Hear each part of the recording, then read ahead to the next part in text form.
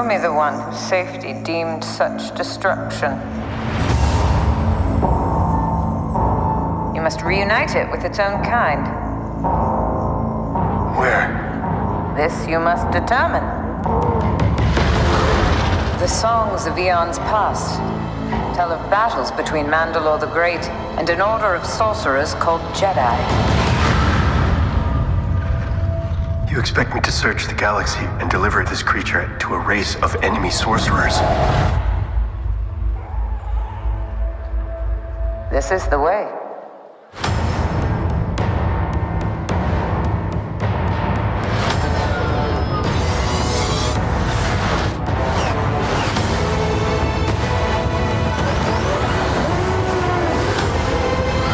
You know this is no place for a child. Wherever I go, he goes. So I've heard.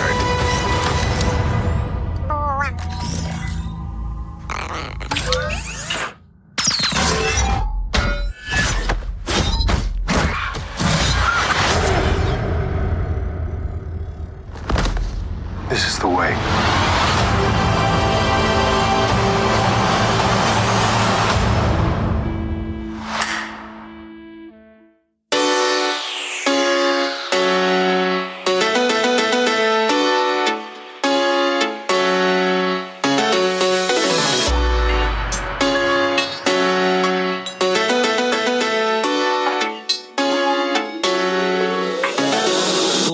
Welcome, ladies and gentlemen, boys and girls, cats and dogs, everything in between. Get them all in here. Welcome to the Underground, episode 7 of Pop Culture Underground. I am Jordan, your host and producer, and this week we'll be getting into a lot of big things. It was a huge week for pop culture fans, huge week. I would actually argue that it is possibly the biggest week we have had since DC fandom, and man, it was good. We got a lot of good stuff, got a lot of good trailers, got a lot of good news, got a lot of good information, just a whole lot of good stuff for us geeks. Baby Yoda making his return. But if this is your first time listening to Pop Culture Underground, I would like to give you some information on the show.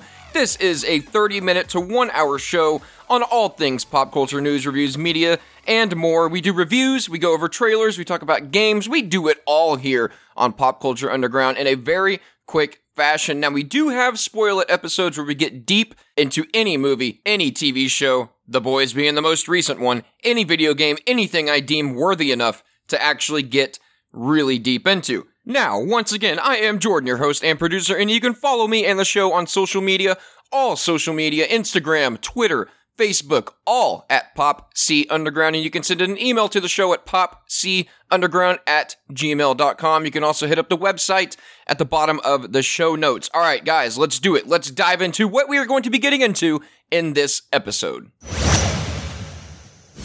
We have 3 segments we get into on each episode here on Pop C Underground, and those 3 segments are Marvel Weekly, DC Weekly, and Pop C Weekly. And there is some asshole driving by my house right now with his bass up super, super loud like he's a cool kid in the early 2000s. What is wrong with you, dude? Get out of here. We're going to be kicking off this episode with Marvel Weekly, with the MCU reportedly casting Avengers villain Kang. I got an ice cream truck going on right now. What is going on? MCU reportedly casting Avengers villain Kang the Conqueror, like I was saying, in the Ant-Man movie. Now, that has not been confirmed, but who is playing him possibly has been confirmed. We have a new lead role cast in that movie. Also, Sony is adding a new Spider-Verse live-action TV series. It is in development. What character could that be focused around? I'm going to tell you right here. Over on the DC side, in DC Weekly, we're going to kick things off with the Snyder Cut. Junkie XL shared a nice little teaser of the score he is putting together for the Snyder Cut of Justice League. That was very exciting to hear. We'll be going over that. Young Justice Season 4 is official, and it has a name. Donna Troy may be returning in Titan Season 3? What? What the? You know, I posted something about this on social media, and I was very fired up about it, and it kind of let my passion through and my feelings about the ending of that Titan Season 2. And if you guys listen to this show, you know my feelings about the ending of Titan Season 2. I did not like it, but go back and listen to that episode for more on that. We have a cool little team-up scene, a little clip, a A picture, actually, that was shared from the prop designer of Titans of Batman and the two Robins teaming up in a would-be Season 1 finale that could have been. And then, for the main event, we will be hitting up Pop C Weekly to discuss the Mandalorian Season 2 trailer, the first one. Baby Yoda is back, guys. Baby Yoda is back. We also got the Dune trailer to go over. I have a very quick review of Raised by Wolves and Class Action Park, both on HBO Max. And Zelda Breath of the Wild prequel has been announced. Xbox Series X and Series S were revealed with prices and release dates. And Call of Duty Black Ops Cold War, the multiplayer was revealed. We gotta talk about that. So, with all of that good stuff said, I would first like to apologize that it has been one full week since I had an episode of Pop C Weekly out. I had one hell of a week. We had another pregnancy scare with my wife. Everything's okay. Don't worry. Little Jordan, the son of Earth, is still coming. Don't worry. It's all good. Still, guys, I got about 1 or 2 weeks left until we find out if it's going to be a son of Krypton or Earth or a daughter of Krypton. I do not know yet, and I am extremely, extremely excited to find out which one it is. You know, I joked with my wife a bunch about, you know what, if it's a boy, we're done. No more kids. I got the 2 kids I inherited like a year or 2 ago. How do I not even know how long I'm a terrible dad. But I told her, man, if we have a son, we do not need to try again. We are done with the kids. That is it. If it is a girl, though, we're going to have to go at it again. We're just going to have to go at it again. And some people say, well, Jordan, that is mighty sexist of you. You know what? It's my damn baby. So shut the hell up, get the hell away, and get off my yard. You know what? You want to come up in my house? You want to come up in my business and tell me that I'm being sexist or not if I want to have a daughter or a boy? You know what? Get the out of here. Just get out of here, Karen. Oh, and by the way, that get off the yard thing, that is a deep Scott Shooty pull from the old Supercast days. If you did not listen, I'm sorry you didn't get that. We will move along. Try not to have any inside jokes here. Who would I have him with? Myself? I'm doing this by myself. Anyways, my son started digital learning last week. He entered the Matrix, and now he's, off doing that stuff now. So it was one hell of a week. A lot of things I'm not even mentioning because you probably don't care. So, enough of that nonsense. Marvel Weekly, ladies and gentlemen.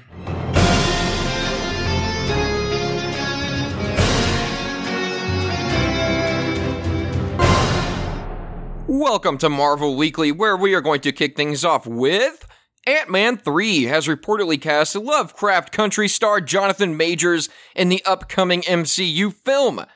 Now, Jonathan Majors has been on the rise for quite some time now, having earned raves for his performance in last year's indie darling, The Last Black Man in San Francisco. Most notably, though, he appeared in Spike Lee's Vietnam drama, Da 5 Bloods, but he can currently be seen on HBO's Lovecraft Country. Great show, by the way. Wasn't quite sure, and I was going to do a review for this one, but I didn't feel like I knew enough about the source material and the topic at hand in that show, whatever, the million topics that show's covering. But I just didn't feel like I knew enough about it to quite review it. However, it is very, very good. I wasn't quite sure about it after it took that almost that anthology approach, but I'm coming back around on it because my God, is it a beautiful and awesome show. And he plays Atticus Freeman in that show, and he has been on the rise for quite some time. Now, according to Deadline, Jonathan Majors has signed on for one of the lead roles in Ant-Man 3 alongside Paul Rudd and Wasp actress Evangeline Lilly. Now, exactly who he is playing has not been officially revealed, but sources are noting that he is likely playing Kang the Conqueror. They also say that while there could be a twist to the character, he is positioned right now to be one of the main villains of Ant-Man 3. Now, in the comics, the time-traveling Kang is one of the Avengers' most formidable enemies. And I think we talked about this on my old podcast a lot about how, where could they go after Thanos? And one of the main routes that we talked about Marvel taking after Thanos would be Kang the Conqueror. It makes a ton of sense considering the time travel aspects of Avengers Endgame and Ant-Man himself with the Quantum Realm. I also pointed out back in my old podcast, when we were watching Ant-Man and the Wasp, there was a scene where they were going through the Quantum Realm, and you can see this, city. I mean, if you pause it and look really closely, it clearly resembles a city, and I don't think that was a mistake by any means. Marvel does not make mistakes or do anything like that without paying it off. I guess sometimes they do, right? But we won't talk about that. But what I'm mentioning here is that city could be where Kang is residing right now, and Scott's journey through the quantum realm could have somehow woke him up. Maybe it had something to do with Thanos. I don't know. But I think he is not just going to be an Ant-Man 3 villain. I hope not. He's a huge villain in the comics. He brings a lot of stuff with him. There's tons of things you could do with that. And I think if you go back and look at that city, that could give you a little bit of an idea where he could be coming from. Now, I thought that would actually pay off in Avengers Endgame. It did not. But that does not mean it can't pay off here with Kang the Conqueror. Now, if he is playing Kang the Conqueror, I would love to give you a quick little backstory of who Kang the Conqueror is. So do not be disappointed or ashamed in yourself if you do not know who Kang the Conqueror is. Unless you know decades of comic backstory and Marvel lore, you're probably not going to know a whole lot about this guy, as he has not really been used to his full extent recently in Marvel Comics. He has showed up, do not get me wrong, and showed up in pivotal ways, but they have not really dived into Kang the Conqueror quite like they did decades ago. Now, Marvel's Kang the Conqueror is an interdimensional, time-hopping warlord who, true to his name, conquers entire worlds and timelines for the sport of it. Kang is able to win in battle using advanced weaponry and technology from a ravaged future he conquered in battles against earlier and more primitive civilians. No one quite knows how Kang is under his flamboyant battle armor, his helmet and mask, so really if Jonathan Majors, was going to take on this role, it's not one that necessarily requires him to appear on screen showing his face, even though I would see where they would want to do that. A lot of these actors want their faces out there. They don't want to be covered up, but that's actually becoming less and less relevant. A lot of actors are showing up under heavy makeup and prosthetics. Just look at Colin Farrell as the Penguin in the Batman trailer. I mean, shit, you can't even tell who that guy is. And this is actually where the key lies here, because in Marvel Comics lore, Kang the Conqueror, he's not just Kang. The man who wears Kang's armor is actually a mysterious figure who has ended up filling several key roles throughout the history of Marvel Comics lore based on different points in his life and different points in time that he's traveled to. So if you think about it that way, Jonathan Majors could actually get the chance to play several characters in the MCU. How cool would that be, with other actors potentially joining him and sharing the role? So check this out. In his time, Kang has taken on several alter egos throughout history. In his early time travel ventures, he landed in ancient Egypt, where he used his future technology to establish himself as the pharaoh known as Rama-Tut. Kang's presence in Egypt during these early years of his life actually helped to catalyze some key events in other Marvel franchises. Rama-Tut helped shape the Fantastic Four in their travels through time, and he helped spark the evolution of Marvel's first mutant.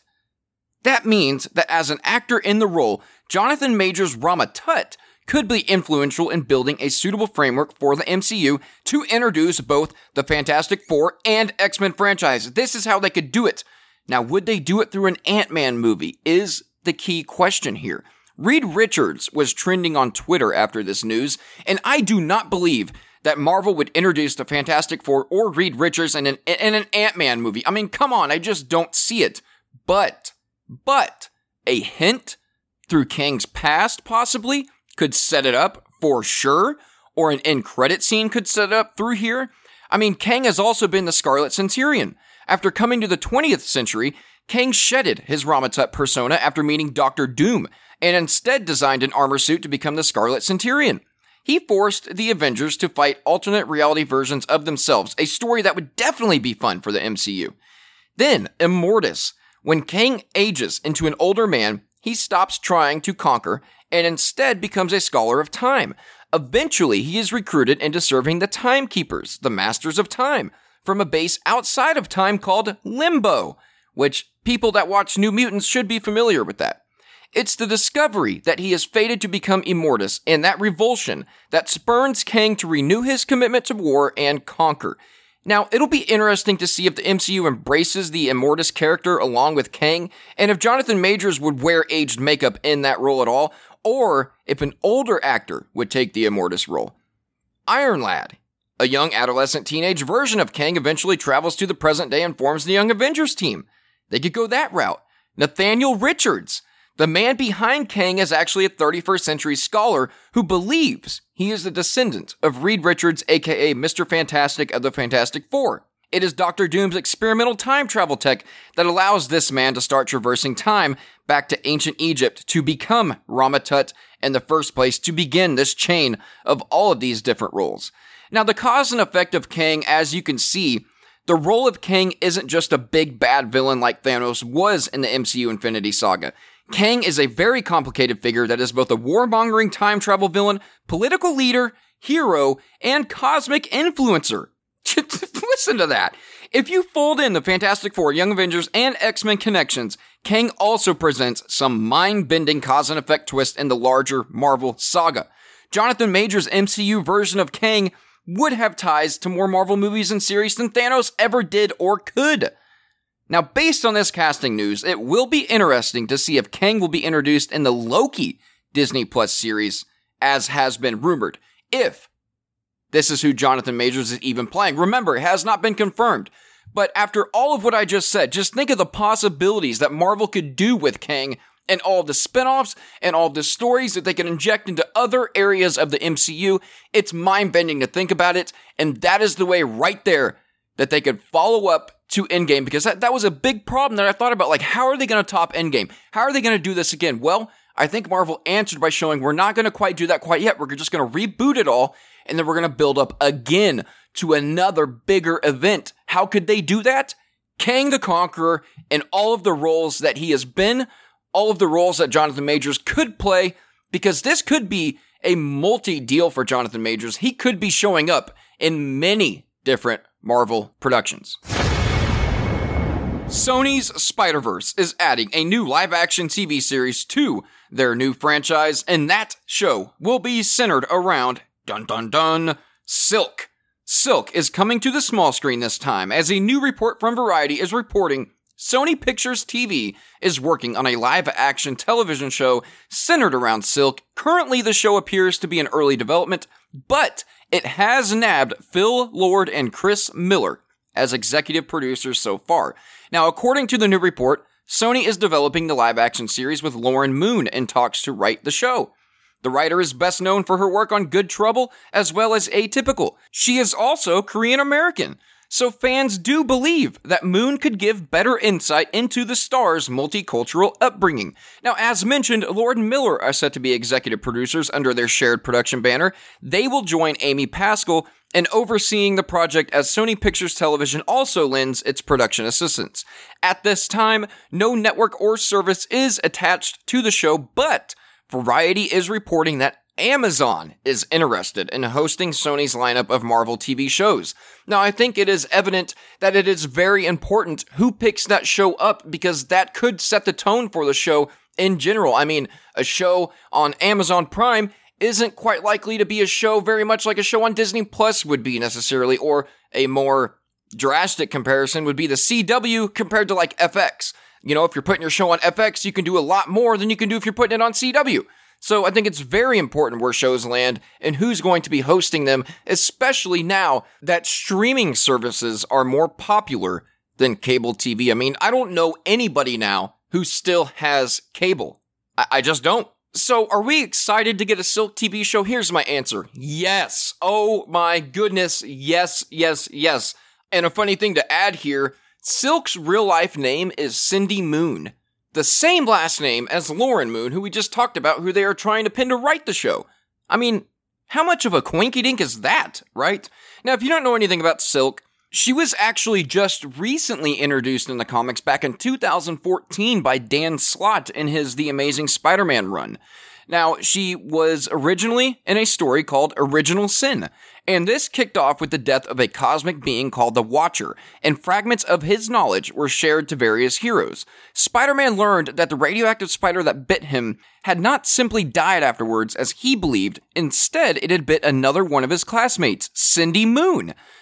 She was approached by a wealthy industrialist named Ezekiel, a spider totem who understood the mystic potential of those granted superpowers. He believed she was a being unique in all of the multiverse, the Queen, and he persuaded Silk to hide herself away for over a decade. A horrified Spider-Man broke her out, giving Cindy her freedom. It turned out to be a mistake, though, triggering the Spider-Verse event. Now, freed from the bunker she had lived in all her life, Silk used her natural webbing to weave spontaneous spider costumes and go to war against Marvel's various supervillains. Her family had disappeared during her time in the bunker, and Cindy was forced to compromise her morality in order to track them down, even working for Black Cat at the time. In an amusing inversion of the typical Spider-Man status quo, her greatest champion was actually J. Jonah Jameson, who insisted she was the real deal and refused to doubt her even when she committed crimes in order to earn Black Cat's trust. Silk eventually learned her parents had become pawns of a criminal named Fang, who had claimed that she could cure their daughter, but was actually using them to find out how to steal Silk's powers. So there's a little bit of an origin story for Silk. Now, this has been tweaked with and changed, as most characters have in the comics, through the, 6 years now that she's been around. This has changed. But for the most part, she's more of an anti-hero than anything, and I, for one, love Silk's costume. It is one of my favorite Spider-Man costumes, period. Now, that'll do it for Marvel Weekly this episode. Let's head up DC Weekly.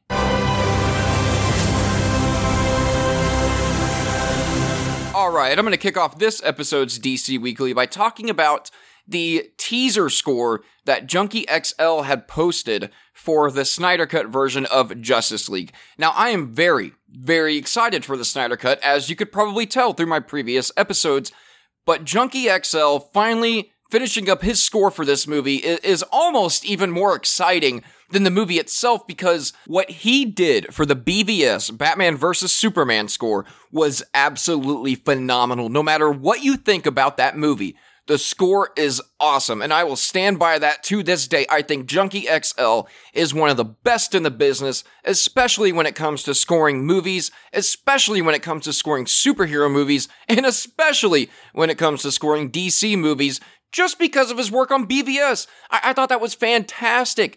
And even though Hans Zimmer created like one of the best scores ever in Man of Steel, I don't know if it tops my score for BVS. I love the score in BVS. I think it is so good. Now, the more I think about it, the Hans Zimmer Man of Steel score is, man, it's legendary, guys. It is legendary. But thinking about Junkie XL's score on BVS, and just thinking about the scores in Man of Steel and BVS in general, Junkie XL's score, the little teaser that he released for the Justice League, the Snyder Cut, sounds so much more in line with those two movies than anything Danny Elfman did for his score in the original Justice League, which I did not like. Now, I liked parts of it, like the old Superman, the old school Superman theme, the old school Batman theme, how he incorporated those into it. That was cool, but he barely had any time at all to work on that. I mean, he was thrown in that thing last minute, so you can't fault him. I don't understand why they ever took Junkie XL off of that project when they changed things. I just don't get it. But if you have a chance, go on the Pop C Underground Twitter feed and go watch the Justice League Snyder Cut trailer that was edited to fit this score teaser. It is so awesome. It gives that trailer a second wind as if it needed one. It didn't, but it did anyways. And oh my god, is that score teaser incredible. Score teaser, score, however you want to say that, I don't care. It's freaking amazing. It sounds incredible. It sounds epic. It sounds like a Zack Snyder superhero movie. Whether you like that or not, the little teaser part that he released is incredible. And I cannot wait to listen to the whole thing in Justice League, the Snyder Cut. Alright, very quickly here, Young Justice Season 4 is official, and it is titled Young Justice Phantoms. Now, is this alluding to the Phantom Zone, or even possibly another super team joining the show? I'm not sure, but I want to give my thoughts on Young Justice real quick. Season 1 was phenomenal. Season 2 was freaking killer. Season 2 of Young Justice is one of my all-time favorite animated TV show seasons. I mean, it just is. The stuff that they did in that season was great, and the show beautifully toes the line of kid-friendly and adult-friendly. I actually tend to believe it leans towards more adult-friendly than it does kid-friendly, but it brilliantly toes the line between both of them, and I would have no problem showing any of those episodes to my kids. I mean, the show really is for kids in general. Now, I think in Season 3 it took a turn, and it went way more towards the adult-friendly side, and I'm not so sure I'm the biggest fan of Season 3. At least the first half of it I didn't quite like. Now, the second half was not quite as bad. Like, I feel like it did get better. And I do feel like that season 3 is still a good show. I just don't feel like it lived up to the hype of the first 2 seasons at all. So let's see if they can fix that with season 4, Young Justice Phantoms. Wonder Girl and Donna Troy fans can rejoice because it would appear that she is going to be returning in season 3 of Titans. And this pisses me off. Why? Why in the hell would you write Donna Troy out at the end of your grand season 2 finale? It made absolutely no sense. Now if you bring her back in season 3, you're gonna make me ask, what the fuck are you doing, Titans? I mean, man, I really think Titans season 2 took a huge step back in the writing room, like big time. I still love the show. I would still recommend the show to a lot of people. Do not get me wrong. But what they did with Donna Troy at the end of season 2 was atrocious. It was trash, and no matter what they do in season 3, they will not be able to rectify that decision. I mean, I don't think that was your choice the whole season. How could that be? How could you know that you were building up to getting rid of Donna Troy in season 2 and then do it in that fashion? It is ridiculous, it is asinine, and it really, really infuriates me. It almost ruined that whole season. Now, don't get me wrong, there was a lot of things in that season that I had a lot of problems with. Deathstroke not being one of them. That was a great, I loved that adaptation of Deathstroke. But the way that they did Donna Troy in that season really disgusted me, because she is clearly one of the best characters in that show, period. So why would they even do that unless there was, you know what, it almost makes me think that, you know, the actress that plays her had some kind of contract negotiation with them and then, like, played hardball with them at the end, and they were like, okay, well, fine, we're just gonna write you out. But they're like, but we got these new powers that Raven has now, so, you know, if we do work something out, we can bring her back. And I almost feel like that's what they're doing here. And that is just, that's insane to think about. There's so many things that they could have done with Donna Troy in that show if they wanted to get rid of her. She did not have to die, for one. She really did not have to die. It did nothing for the team, in my opinion, that she died, that Dick had to make this big sacrifice with her because she died by a freaking light pole! Come on! Like, come on! Seriously? That's how, like, she had endured so much more before that happened. And you're telling me some freaking electricity from a light pole kills her? Like, that's Wonder Girl's weakness? I mean, shit, I guess we all know how to kill Wonder Woman now, right? Just freaking hit her with a lamppost. My God. Man, it is just ridiculous to me. Now, these are the ways that they could do it. They could introduce the Lazarus Pits and bring her back that way, and then you would have a deranged Wonder Girl storyline. Or, like I just mentioned before, they could bring her back using Raven and her newfound healing abilities. Now, that is much more likely, in my opinion, than the Lazarus Pit thing. I don't know. Either way, that can never be rectified. That can never be... you can never justify the decision to get rid of her like that at the end of season 2. So I am done with this story. Speaking of Titans and terrible season finales, season 1 also had a terrible season finale, and not because the episode was terrible, but because it was not supposed to be the season finale. They had totally reworked it after they got greenlit for a season 2, in my opinion. I believe that's what they did.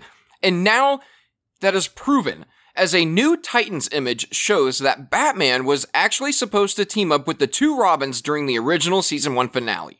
Andrew Speranza, Titans prop maker, has shared a new photo on Instagram that shows more of the season 1 finale that could have been. The photo depicts Batman in full Callan costume, standing alongside the 2 Robins, more specifically Dick Grayson and Jason Todd. Now, you can check out that photo on Andrew Speranza's Instagram page, and I highly advise you to do so, because it is a badass photo. And it actually says below, here is a rare shot of how the finale could have gone on season 1 of Titans. My Batman leading the way, and his Batman design is incredible. I love that I love that Bat costume. I think it's great. Now, Speranza does not provide more context in this caption. It's likely that this image would have taken place during the trance Trigon puts Dick Grayson under. So I imagine that's exactly what this photo is from, and that would have been really, really cool to see, and it's just unfortunate that we're never going to see that road that they would have went down. And that will wrap up DC Weekly on a sour note, I might add. I did not predict that when I first started this episode, so I apologize for that. I promise, guys, I swear to you, I do like Titans. I was just disgusted with the way that they wrapped up both Season 1 and 2. Now, not nearly as disgusted with the ending of Season 1. I understand that move, and I can live with it, and I can allow that. But Season 2, what they did with Donna Troy, I cannot allow. I do not allow that, Titans. I have spoken, and now I'm telling you right now, I do not allow it. So there you go. Change it. Get better. Come on. Up your game. Level up. Let's go, Titans. Let's go. Let's hit on the main event, Pop Culture Weekly. Ladies and gentlemen, the year of 2020 has been saved by the Mandalorian and Baby Yoda themselves. They have come in to save the day. Thank the stars. They are going to totally save the year of 2020, the worst year in human existence. The Mandalorian Season 2 trailer is here. Mando and Baby Yoda are back to save the day. Now, Ahsoka Tano cannot be seen in this trailer, unfortunately, but we do finally get to see Mando and Baby Yoda appear out of the darkness, more badass than ever in the beginning of this Season 2 trailer. Where he goes, I go, is my favorite line of this whole trailer. This is the way, move along. This is the new way. We also see in the beginning of this trailer the classic Star Wars approaching spaceship shot, but with Mando's Razor Crest looking distinctly beaten up, limping forward. The visual is a really cool metaphor for the David versus Goliath battle that Mando faces in his mission to protect Baby Yoda, but there's no clue exactly how the Razor Crest becomes so badly damaged, his ship. The ship is seen purring along nicely in other trailer scenes, and it was not damaged in the Season 1 finale. So the introductory shot suggests that a big space battle that Mando and Baby Yoda just barely managed to fly away from happened. Do we get to see that or not? I'm not sure. Now, somewhat ominously, a later trailer scene depicts a flaming object careering towards the surface of a planet. Is that an asteroid, or could that be the Razor Crest crashing down? Now, we also get to hear a lot more from the Armorer and her mission. Emily Swallow's Armorer was a recurring figure in The Mandalorian Season 1, and while her familiar mask is not glimpsed in Season 2's trailer, her instantly recognizable voice can be heard, repeating her exchange with Mando from Season 1. The Armorer instructs her fellow Mandalorian to head out in search of the Jedi, enemy sorcerers, so that Baby Yoda can be with his own people. The repetition of this quote reinforces the overarching mission for the Mandalorian's protagonist pairing in Season 2, get Baby Yoda safely back home, wherever that may be. Now, interestingly, Mando's only lead in his quest appears to be the ancient Jedi the Armorer spoke of, potentially leading him to Ahsoka Tano or other Force users. So this is an awesome premise for the Mandalorian to be on the hunt for a Jedi in Season 2. Now, thanks to the efforts of Palpatine and the Sith, Jedi are few and far between at this point in the Star Wars timeline. Luke and Leia are somewhere out there, with the former looking to start his own ill-fated class of Jedi Knights, and Ahsoka Tano is also still alive. Now, with the fate of Ezra Bridger a mystery, Mando does not have many Jedi to look for, so any hopes of leaving Baby Yoda with the religious Force sensitives will be quickly dashed. Although she does not appear in the trailer, Ahsoka will most likely be the one to inform Mando and Baby Yoda that their quest for the Jedi is in vain. We also got a look at the Tusken Raiders here. We already saw them in official images that came out, but now we get to see them highlighted here in this trailer as the Mandalorian is headed back to Tatooine in Season 2. Now, this has been common knowledge for some time, but nevertheless, it's extremely exciting to see the Razor Crest, well, at least we think it's the Razor Crest, approaching Tatooine with a mounted Tusken Raider watching from atop a cliff. Now, it's not currently known why Mando would return to the famous Star Wars desert planet of Tatooine, but his presence will likely resolve Season 1's Boba Fett cliffhanger, as we can at least expect someone in the Boba Fett armor when the Mandalorian returns to Tatooine. Also, a lot of the Mandalorian Season 2 trailer takes place on an unidentified ice planet. Could this be Hoth? We're not sure. Now, the clips that we see in this trailer actually have a lot more in common with a lot of other ice planets in the Star Wars universe, but that does not mean that this is not Hoth, and that does not mean we are not returning to Hoth. I think if we do, that would be so awesome, and it really looks like the Razor Crest is going to take a rough landing getting here. So, I'll be very excited to see exactly where this location is. And then Sasha Banks makes her Star Wars debut. I mean, how crazy is that?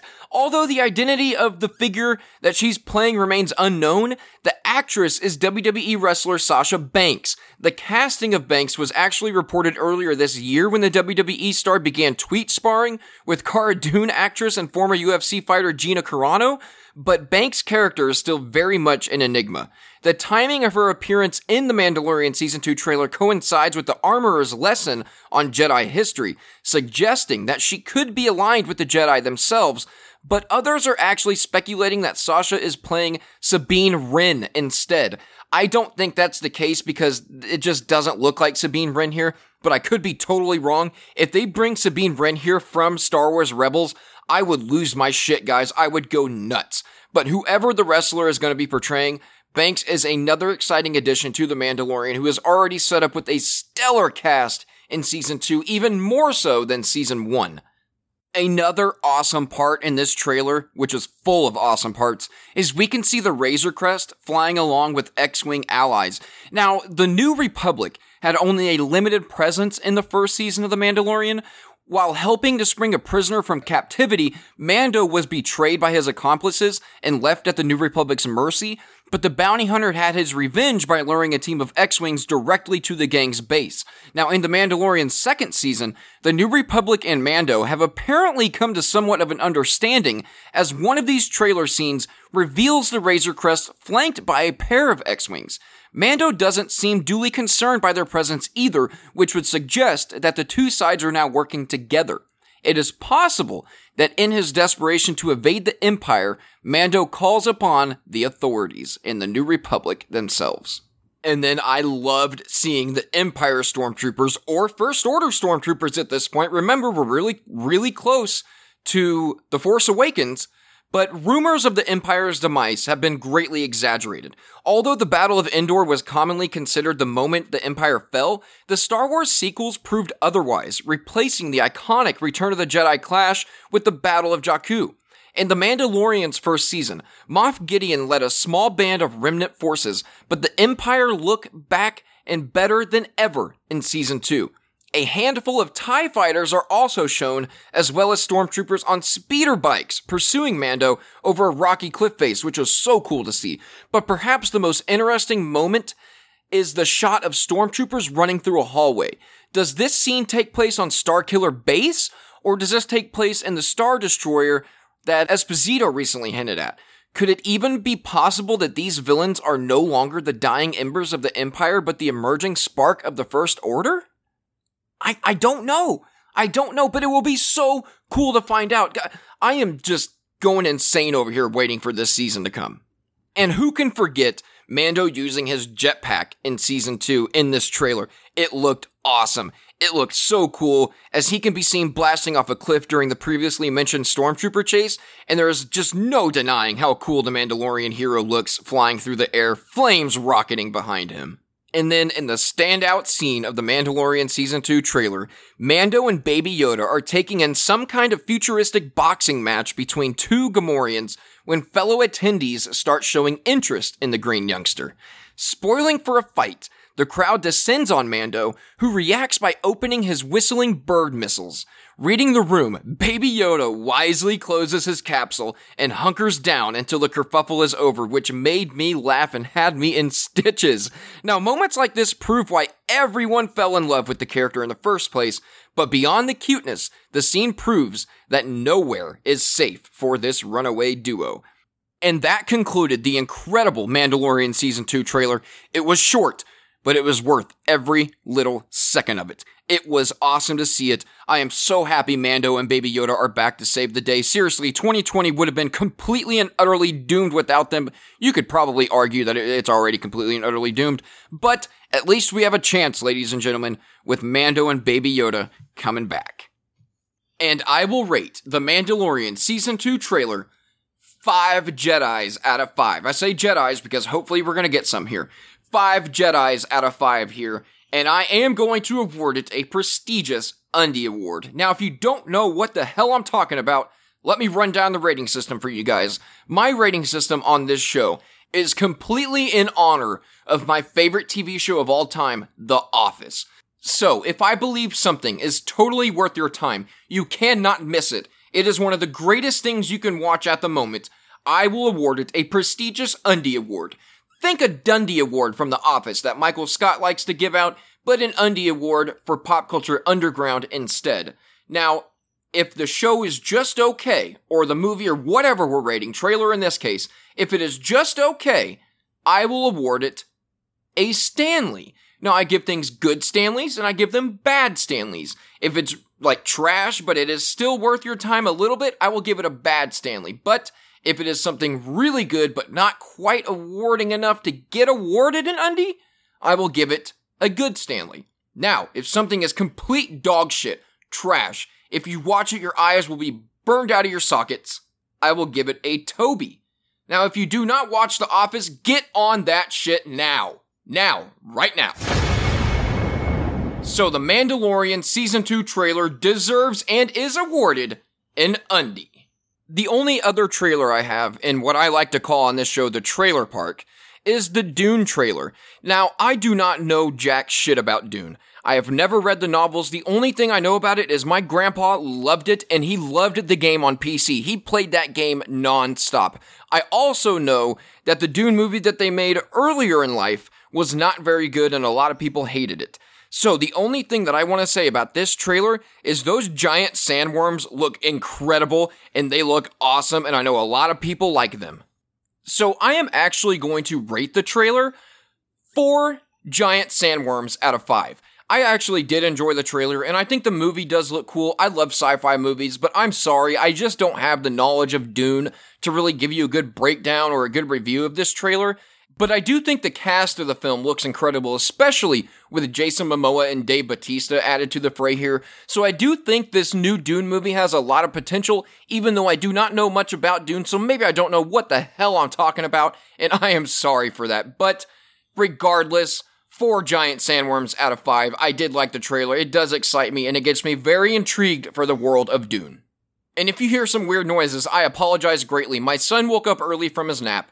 I am the only one home right now, so he is sitting right here on my lap with me, and I seriously doubt he will say it. But Declan, you want to say hi? He just wants a hug. He just wants a hug. But I can tell you this, he knows his superheroes. He knows his Batman. He knows his Superman. He even knows his Deathstroke. How many 2-year-old boys can you say that about? Yeah, didn't think so. And we are running out of time here on this episode since I dived so deeply into that fantastic and wonderful The Mandalorian Season 2 trailer. I didn't know it was going to drop today, so I had no plans on including that in this episode, which is why I'm going to have to very quickly scan over this. Raised by Wolves on HBO Max, I actually think has a ton of potential. I think the story is incredibly intriguing. I think the first episode was quite bland, but set up a very good future for the show, a very good plot, a very rich world, a very interesting world, and man, the show just shits on religion left and right, but I do like the show. I am very intrigued by the show. I am very much into the show. I am going to give the show 4 androids out of 5, straight up 4 out of 5, and I'm going to give it a good Stanley. A good Stanley for the Dune trailer, and a good Stanley for Raised by Wolves on HBO, the first 4 episodes. The 4th episode really got deep into things. It's really making you question what Mother has done. And if you haven't watched the show, you have no clue what I'm talking about. Don't worry, I'm not going to spoil anything. It just really makes you question exactly what she's done, what she's capable of doing, what she will do.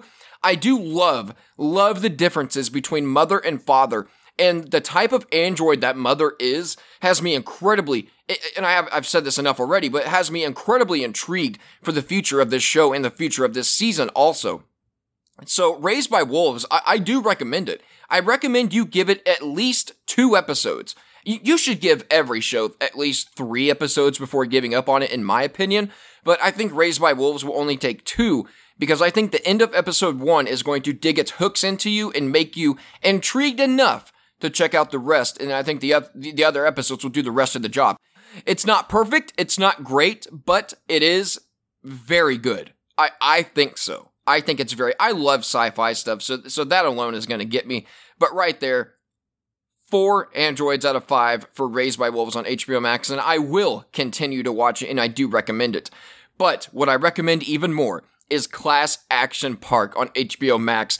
It is phenomenal to see that. How in the hell was that park allowed to be in existence? I was not alive in the 80s, okay? I'm only 28. I wish I was. Do not get me wrong. I wish, especially after watching Cobra Kai, it's like, man, can I go back in time and just be born in like the middle 70s so I could be like in my teen years in the 80s? Because that would have been great. And all of you that were, I envy you. Because time now, we are such pussies now. But don't get me started on that. I've been watching Cobra Kai recently, if you can't tell. Well, let's hash brown it, guys. Let's hash brown, Pop C. Anyways, so Class Action Park on HBO Max gets a solid 5 Alpine slides out of 5.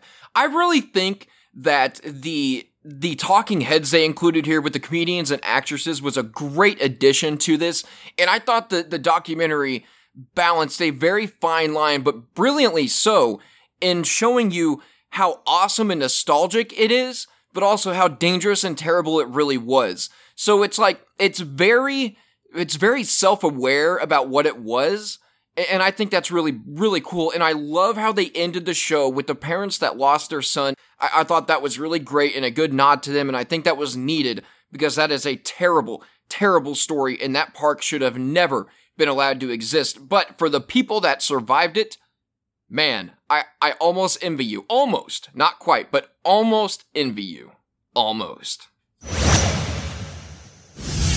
And kicking off the last few topics of the show and Pop C Weekly is The Legend of Zelda Breath of the Wild prequel is coming soon, as Nintendo has announced Hyrule Warriors Age of Calamity for the Nintendo Switch. Now, I love Zelda Breath of the Wild. It was my debut introductory game for the Nintendo Switch, and it made me fall in love with the Nintendo Switch, and I play it every day now.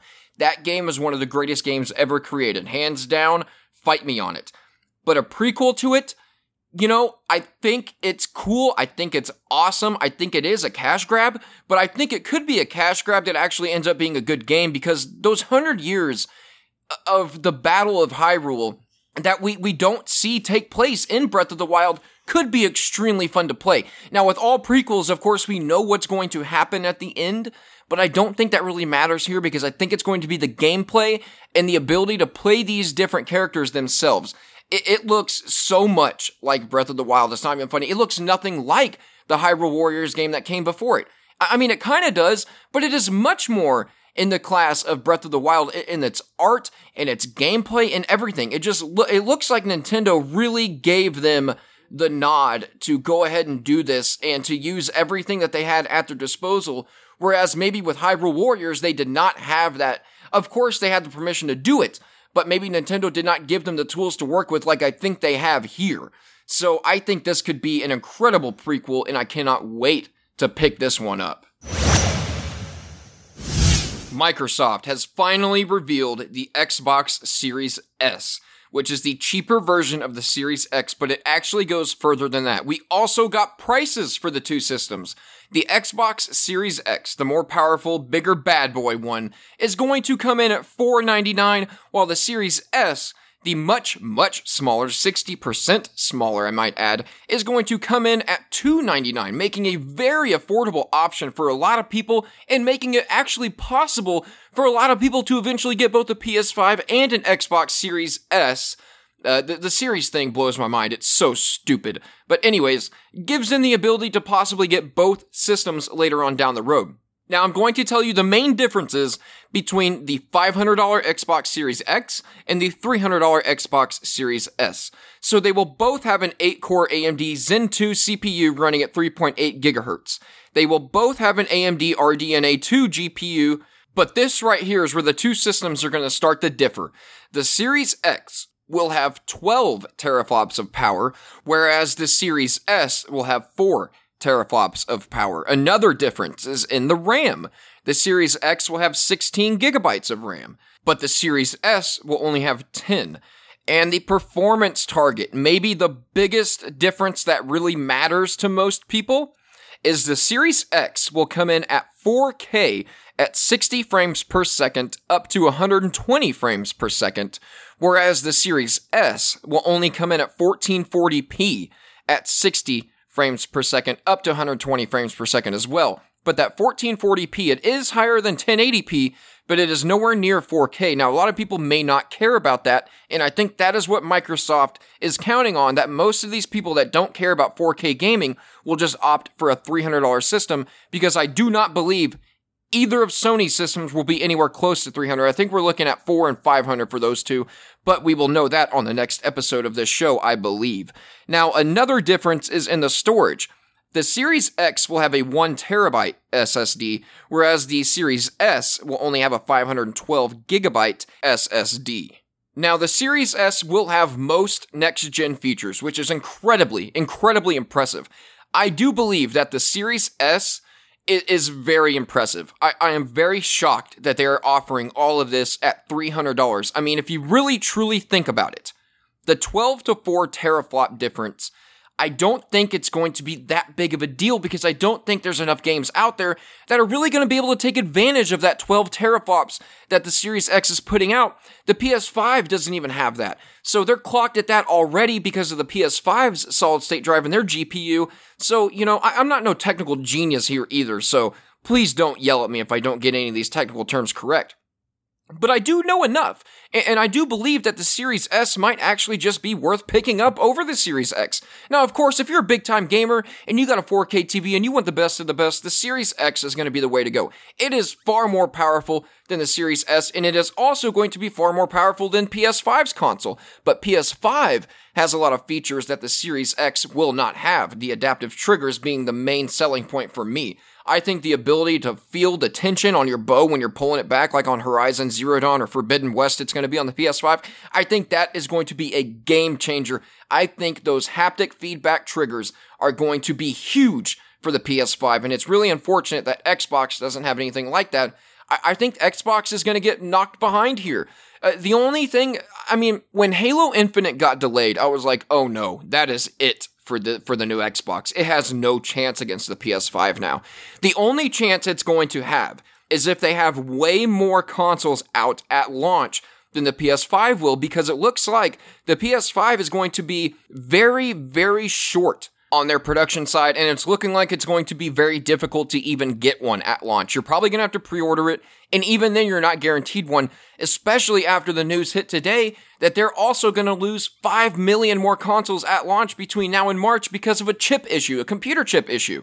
That's insane. There's also rumor that Sony is going to be flying these systems in by charter plane instead of the normal shipping method, which that's going to cost Sony so much money. So I don't know if Sony can bite the bullet and match Microsoft on this price point. I don't know that they really need to tell you the truth. I hope they do. I pray they do, because I plan on getting a PS5 digital edition myself, just because of all the features that it has, even though its GPU is not going to be as powerful as the Series X will. And I've always been a Microsoft guy, an Xbox guy, so that should tell you something right there. But it's really the games. It's the games, man. It's all about the games. And Sony owns Microsoft and Xbox in that aspect, and they continue to do so.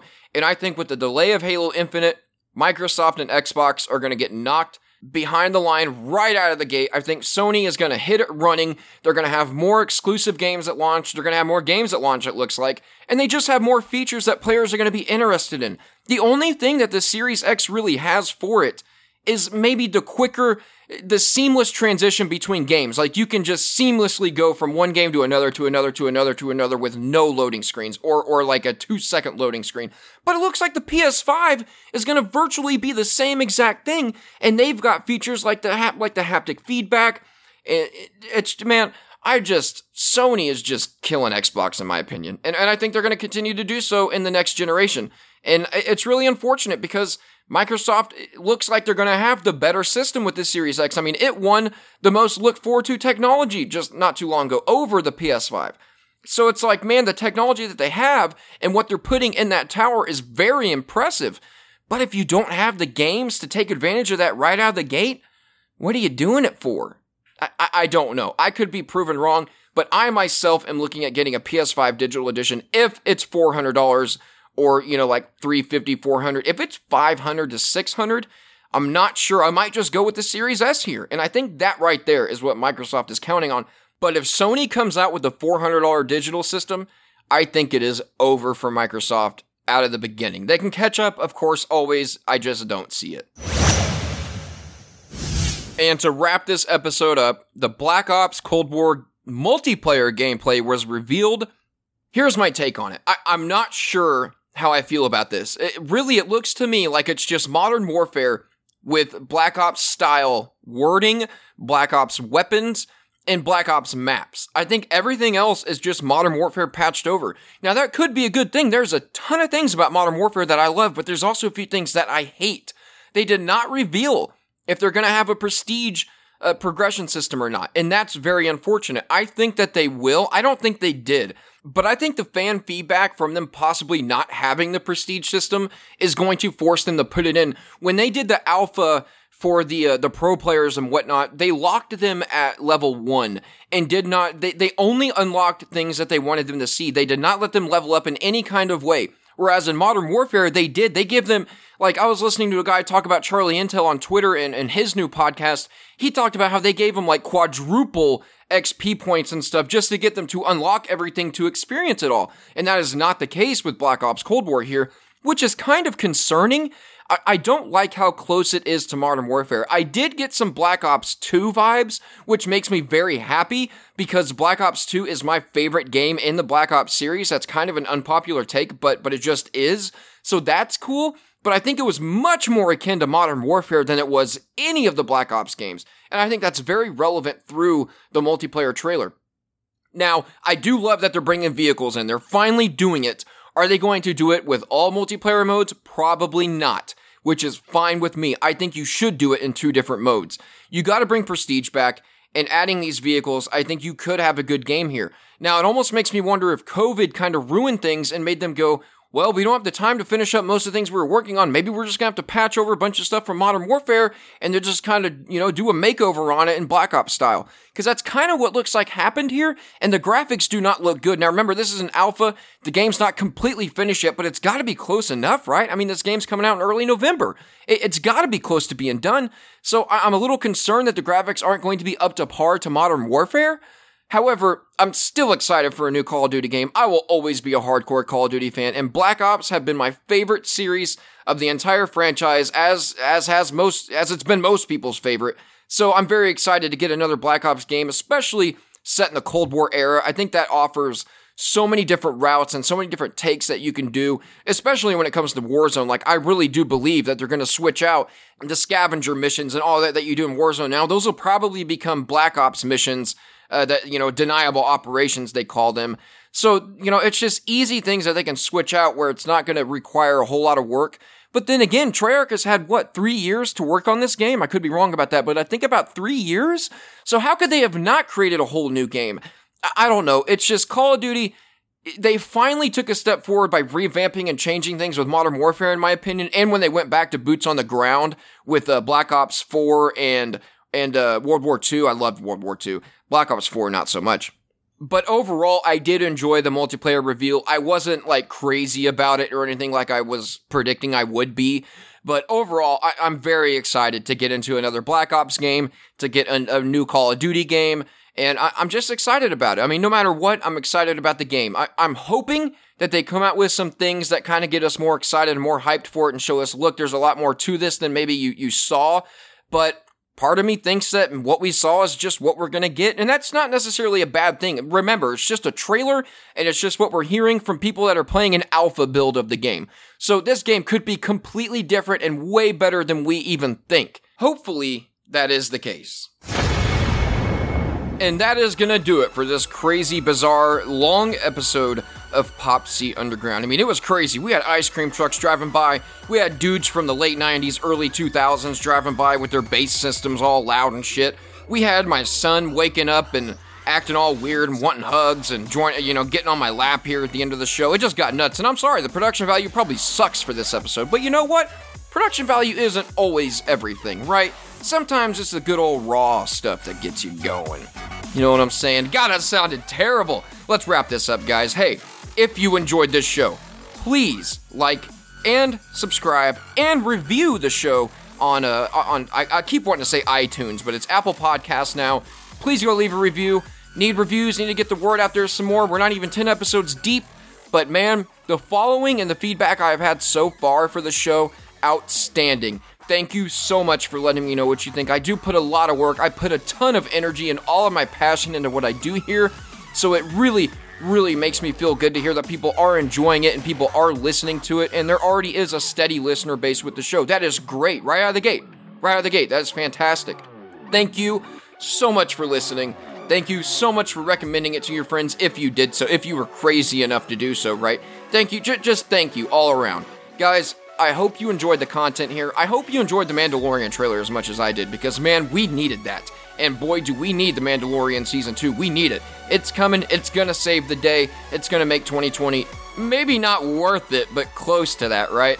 Alright, guys, once again, thank you so much for hitting up the Underground and listening to all of this. If you want more of my takes, reviews, all of that good stuff, you can get that on social media, on all aspects of social media. Instagram, Facebook, Twitter, all at PopC Underground. And don't forget to email the show if you would like to, at popcunderground@gmail.com. I do have a couple emails. I will get to them in the next episode because we are completely out of time. So, thank you for listening.